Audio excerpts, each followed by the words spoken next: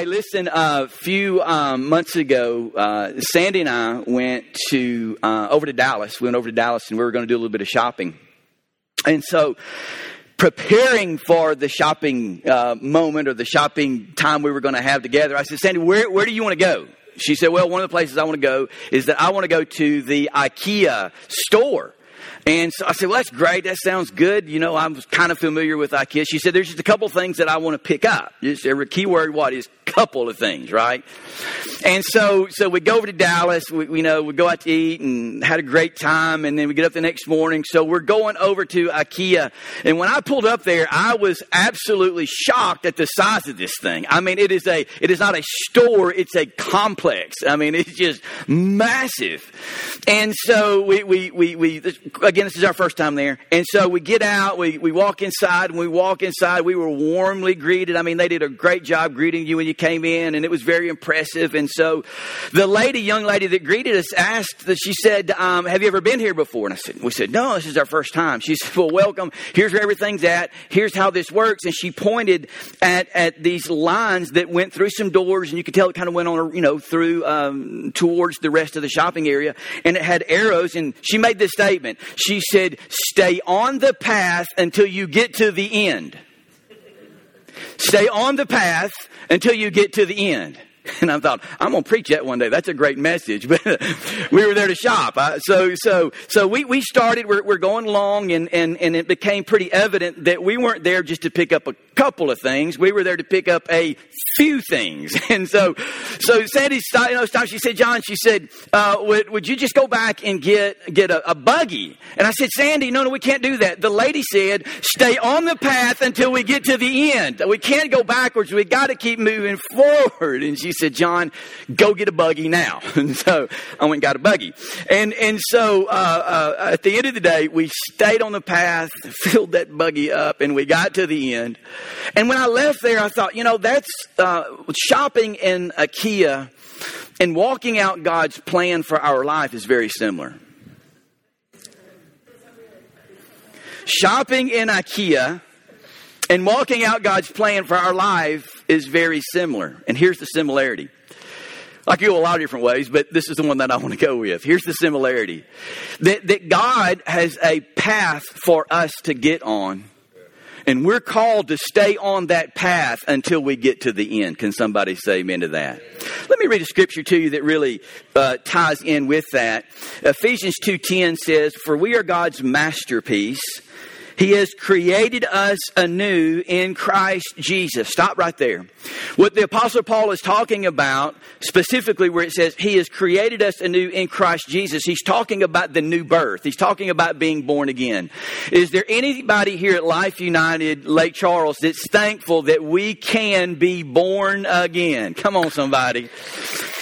2 Corinthians 5:17 says, if any man be in Christ, he is... not going to be. He is a new creation. Old things have passed away and everything has become what? New. That's the new birth. So that's talking about salvation. That's talking about the moment that we accept Jesus Christ as our Savior. But here's the part that I want to really focus on for just a moment, because Paul didn't stop with the new birth. He went on with the second thought in Ephesians 2:10. He said he's made us anew in Christ Jesus. Watch this. So we can do the good things he planned for us long ago. So he talked about, number one, we're born again, but then he took the next step. He said the reason that we're born again is because God has a plan, and that plan was established a long time ago. As a matter of fact, the scripture tells us that before the foundations of the world, before we ever entered into our mother's womb, God had a plan for our life. But here's what happens often in modern Christianity, especially the Western version of Christianity, is that we get saved, we get born again, and we're like, oh, that's it. I'm good. I'm going to heaven. If I died right now, I know that I would go to heaven. If Jesus came back right now, I know that I would go to heaven. But listen to me. Listen, a relationship with God is not just about what God has done for you. Can I have a better amen than that? Because if it's just about what God can do for us, then it's really not a relationship. Imagine this, if you're married, or you may be married this morning, and it was just about one spouse and about what that one spouse could do for the other spouse, and that's all that it was. Or maybe you have a friend, and the relationship is this: you've got a friend, but the relationship is not about what that friend can do for you or what that friend can give into the relationship. It's all about what you can give the friend. That's not much of a relationship, is it? Is it? And so often that's the way that we approach our relationship with God. It's just, God, what can you do for me? But Paul again said, he said that God saved us so he could do some great things for him. And so salvation is about what God has done for us. But listen, God's plan, or we could say it this way, God's path, the path that God has established for us to walk on, it's really about what we can do for him. So on this path that we're talking about, doing what God has called us to do, there are many blessings. How many in the house likes blessings? Is anybody here that like the blessings of God? Is anybody here? Well, there's about 3 of you that like the blessings. It's okay to like the blessings of God. Amen. It's okay. Some of you are like, I don't know whether I should raise my hand or not on that one. But it's true. There are many, many blessings that come from being born again, from being on this path that God has called us to live on. It's the best life. It's the most blessed life that you could ever experience. I believe the greatest blessing that comes from walking on this path is just that, walking on the path. Because it's on that path that you're going to be the most fulfilled. It's on that path that you're going to have a sense of purpose and destiny, that your life really counts.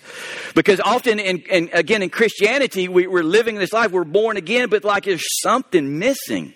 Has anybody ever been there? You looked at your life, you look at your walk with God, and you're like, yeah, it's all good, but there's something missing. Well, that something often is the fact that the something often is the fact that we're looking just for the blessings, which they should be there, and we want those, but also the blessing that comes from, you know what? I know I am in God's plan. I am on this path, and I'm doing what he has called me to do. Amen? That's fulfillment, and that's really what the greatest blessing is.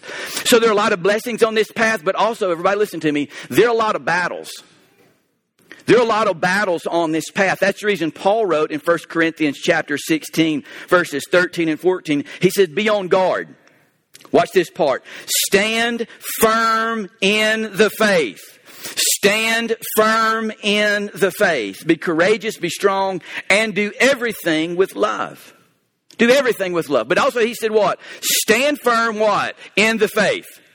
That means there are times in our life and walking with God that there are battles that will present themselves. Listen to me. And it's in those moments that as God's children, we can't run. We don't need to bow. We don't need to back up. We need to learn to stand firm. Can somebody say amen to that?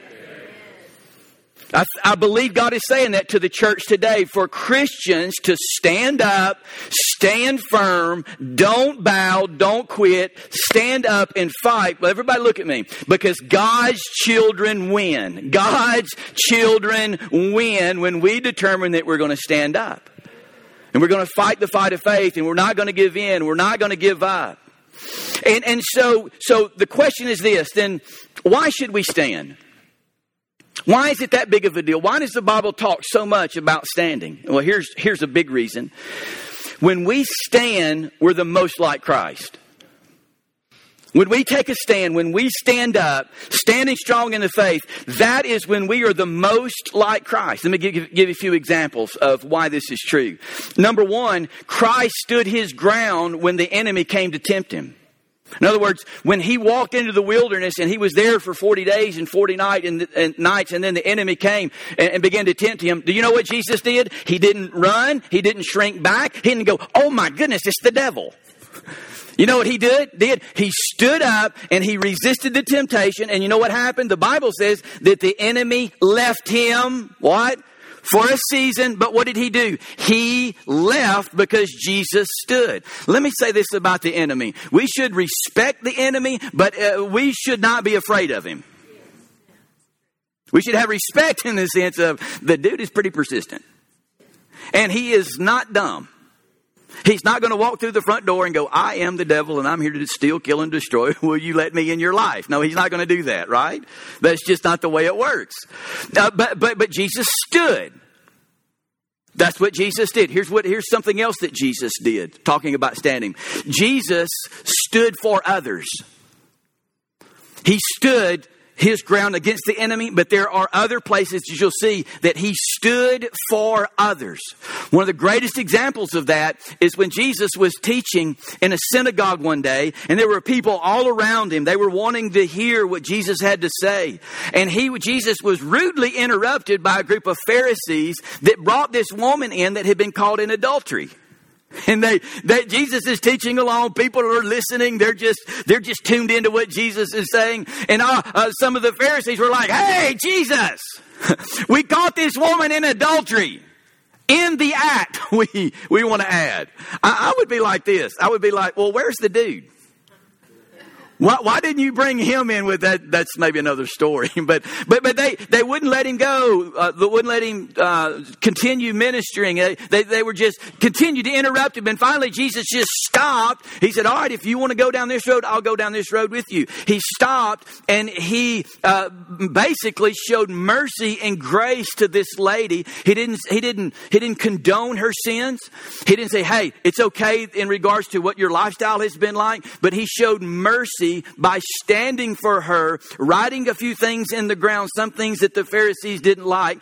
They left, and the mercy that Jesus shown, the way that Jesus stood for this woman was to say this: "Look, go and sin no what? More." He didn't condemn her. He didn't just point out and say, you point out, what she had done. He just gave her mercy and gave her grace, but also gave her direction in regards to how to walk away from that. Everybody look at me. It is important for us in the body of Christ to learn to stand for other people. Because, often what happens is if a brother or sister in Christ fails or they fall short, well, why is it that we have a tendency just to kind of kick them sometimes when they're down? I think it would be good if we would learn this about a little compassion, a little grace, a little mercy. So when somebody does fall or when somebody does take a misstep, that we don't condemn them. We don't condone their sin, but we don't condemn them either. But we say, "Hey, let me help you walk out of this lifestyle that you've been a part of." Can somebody say amen?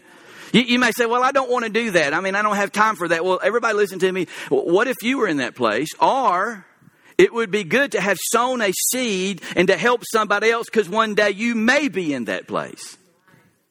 Can I have a better amen than that?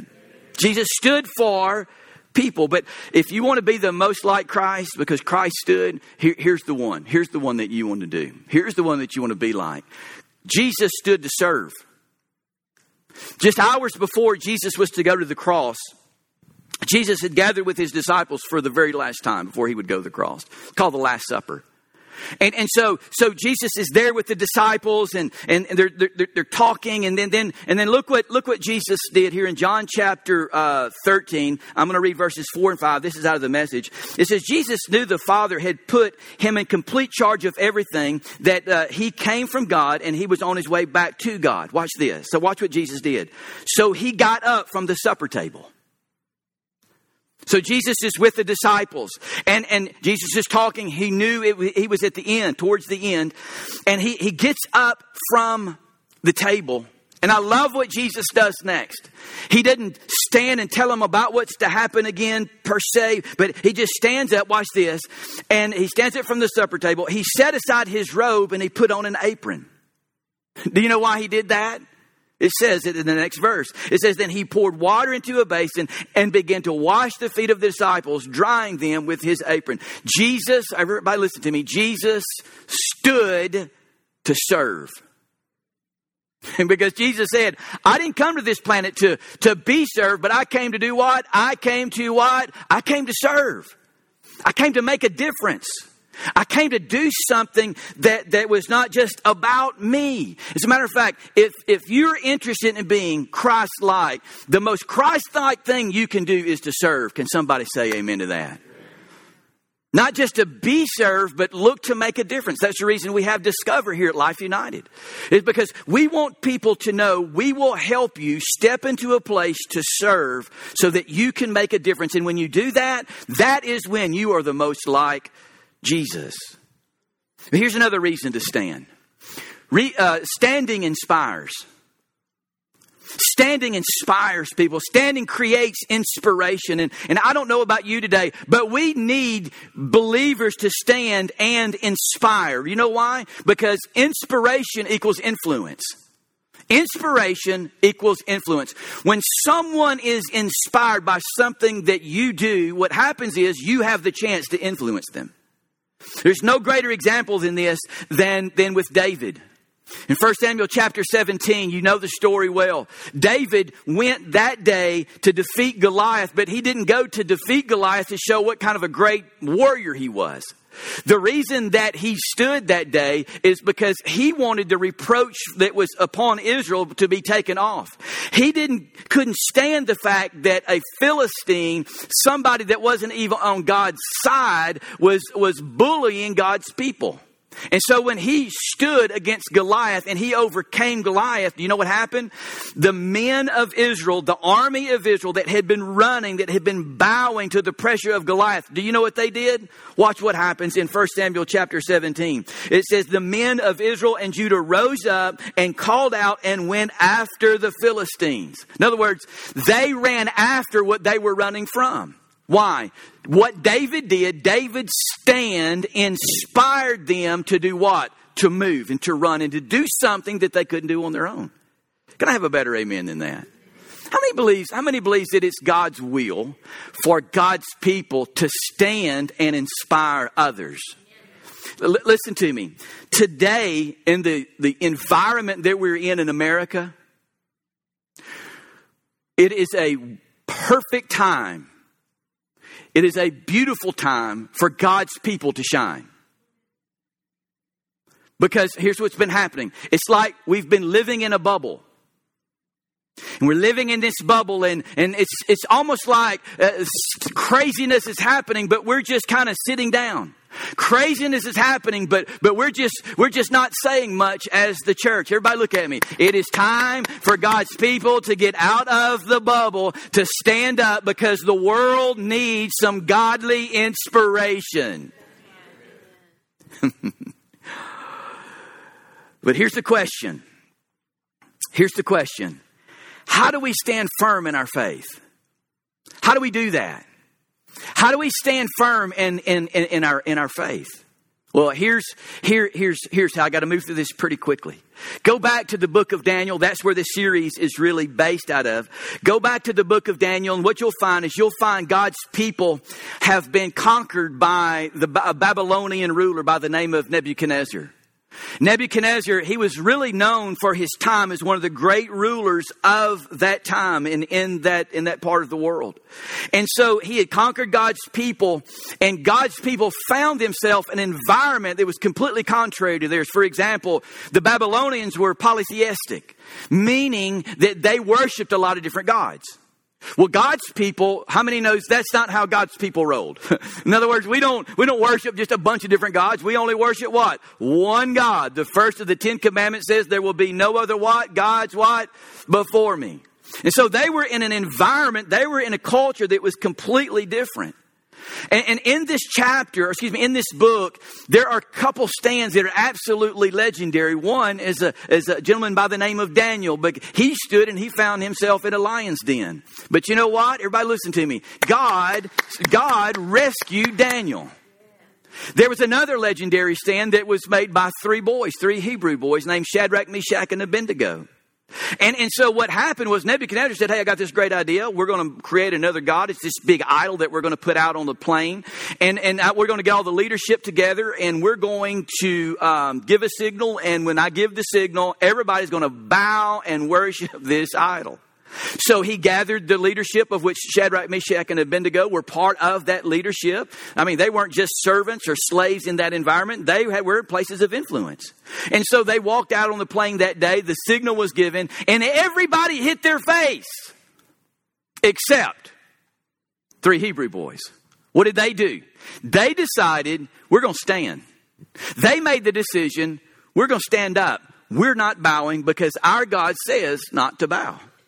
Everybody remember that? Their stand was legendary. You know what happened? They were persecuted. They went into the fiery furnace. But how many knows what happened when they went into the fiery furnace? God again spared them. God caused them to overcome. And you know what happened on the other side of the fiery furnace? They went to a higher place of influence. That is how God works. That's why, as God's people, we've got to determine in our heart that we have got to stand. We will stand because God wants us to be at a higher place of influence in the world than we are currently in today. And so the question is this: how do we stand? They stood, and we can learn a lot about how they stood. Here's one of the things that we can learn about Shadrach, Meshach, and Abednego. Here's one of the things. When we have got to understand that it's important that we stand in the identity that God has given us.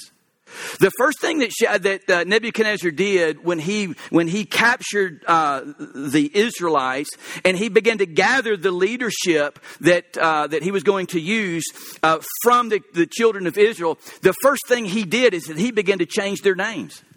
Did you know that Shadrach, Meshach, and Abednego were not the Hebrew names that were given them? No, they were Babylonian names. Their actual names was Hananiah, Mishael, and Ezra, which were their Jewish heritage. That was their spiritual heritage. You see, one of the first things that the enemy loves to do is that he loves to place another label on you. He loves to place another identity on your life. Because as long as your identity is based on anything other than who he says that you are, you will bow every single time. But Shadrach and Meshach and Abednego, they determined that we will not allow somebody else's label to affect our stand. We will not allow somebody else's placement of a name on us change who we are. And how many of you know today that in the culture we're living in, we are constantly pressured to be somebody other than who God has called us to be? Sometimes it can be people's opinion. It can sort of change our identity. Sometimes it can be cultural pressures or political positions. Oh my goodness. The last thing we need as far as our identity is for our identity to be established from our political position. Can somebody say amen to that? We don't need that because God won't honor that identity, but He'll always honor the identity that He's called us to live. That's the reason that Paul said in Ephesians 6:13, he says, therefore, take up the whole armor of God so that you may be able to withstand on that evil day, and having done everything to do what? To stand what? Firm. So we have to stand in our identity. Why? Because that's what works. It worked for Shadrach, Meshach, and Abednego, and it can work for us today. Can somebody say amen to that? And here's another thing that we can do that we see in their lives. They stood for God. Everybody listen to me. And we need to learn to stand for God. That we're going to stand for God. We're going to stand for God's purpose. We're going to stand for God's standards. We're going to stand for God. But listen to me very closely. Standing for God means this. It means standing for God. It's not complicated. It means what? To stand for what or who? God. Listen, standing for God is not attacking what you're against. Standing for God is not attacking what you're against. Standing for God is not proving that others are wrong. In other words, I have never seen anybody or anyone refute someone into changing their life. In other words, I'm going to argue you and I'm going to wear you down until finally you believe the way that I believe. The Bible says, as a matter of fact, the Bible says it's the goodness of God that will draw men to repentance. I'll never forget several years ago, Sandy and I were in San Antonio. We were down I think this was back in the mission days, and we were traveling and speaking in a couple different churches there. So we decided to go down to the Riverwalk, right? So we're down at the Riverwalk, and it is awesome down there. We're just great food, man. It was just awesome. So we're walking along, and as we're walking along, I could see these guys. They were kind of over on the side of the street, kind of on the street corner, and I could see one of them. They were just doing this, to this person that they had kind of cornered. And so I'm walking, I realized what they were doing. They were street witnessing. And so I saw them, and I thought, I think I'm going to go this way. I'm going to kind of go around them a little bit. So I did, I saw them, and the girls were smaller then, and I'm kind of walking this way, kind of looking over here like, look, kids, look at this over here. And then brother saw me, and he cut me off.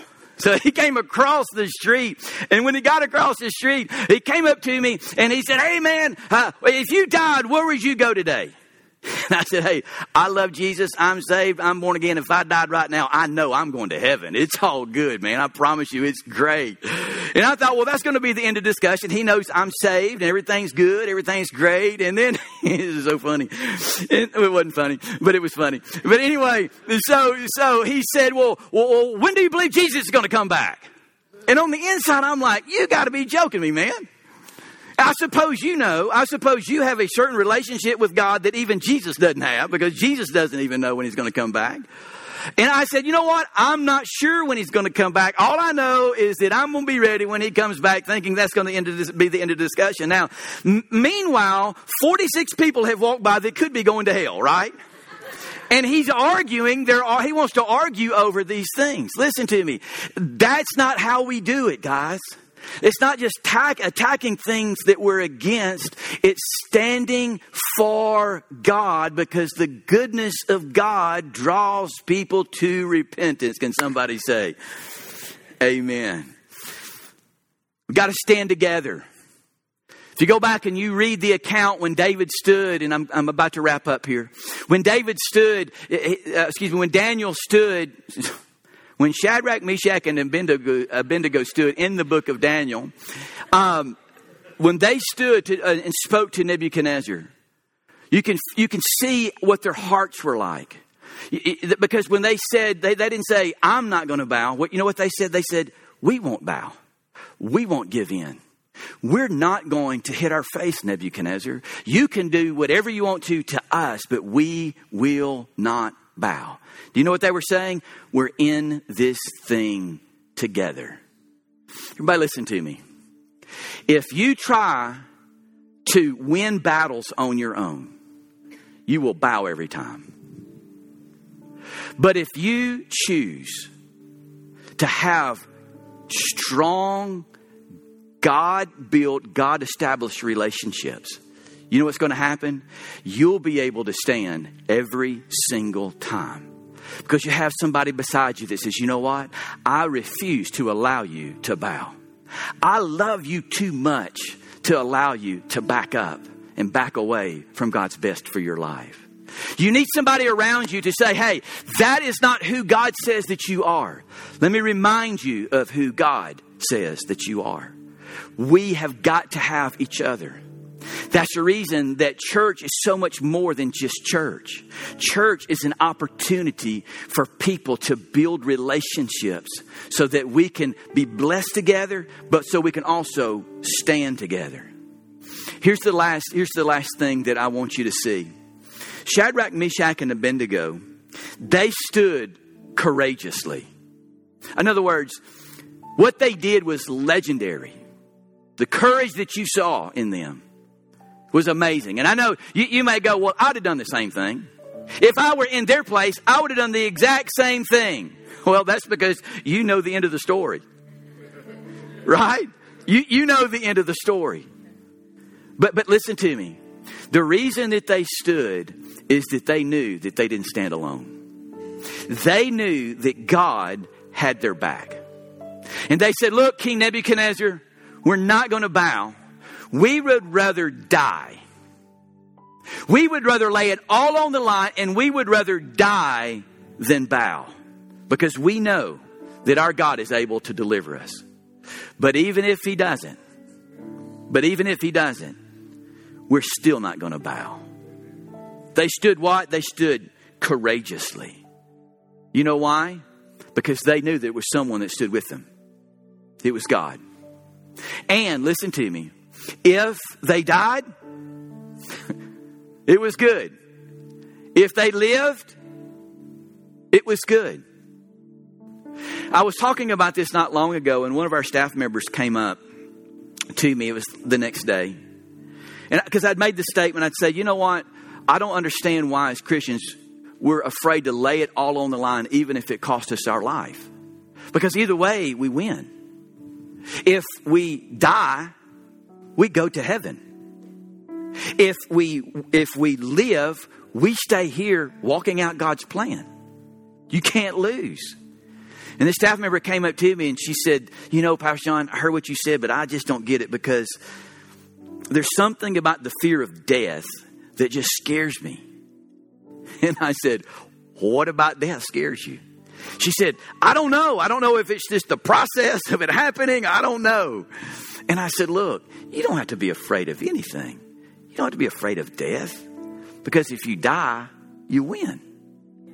And whatever it is on this earth that you were living for, what you'll be living in heaven swallows it up. It won't even be able to compare. So we can stand courageously because we know we don't stand alone. This is my third wrap up. There's one place in the scriptures that there was another young man that stood. His name was Stephen. Remember that? Acts 19, I think it is. Stephen, that doesn't sound right. Acts 19 doesn't sound right. Acts 7. No, that didn't sound right. So Acts 7, Stephen stood, and it wasn't a popular stand. And it came to the point where his own people turned on him. Jews turned on him, and they began to stone him, to kill him. Someone said this one time, I thought it was funny. They heard the word stone, and they were thinking like stone, like, well, like at least he would get a little relief. And they're like, no, this is like rock stones, you know. And so they're stoning him, and he looks up, and he has a vision. And he sees Jesus at the right hand of God. But this time, Jesus is not seated at the right hand of God, as you see in most of the scriptures. At this time, Jesus was standing. Do you know why? Because he saw Stephen stand. And when Stephen stood, Jesus stood and said, that's one of mine. He's one of mine. And when he stands, what? I stand. When you as a believer, when you take a stand, it may feel like that you're standing all alone. But I can tell you, there's somebody else that's standing with you. And his name is Jesus. And when Jesus stands with you, listen to me, you cannot lose. You can't lose.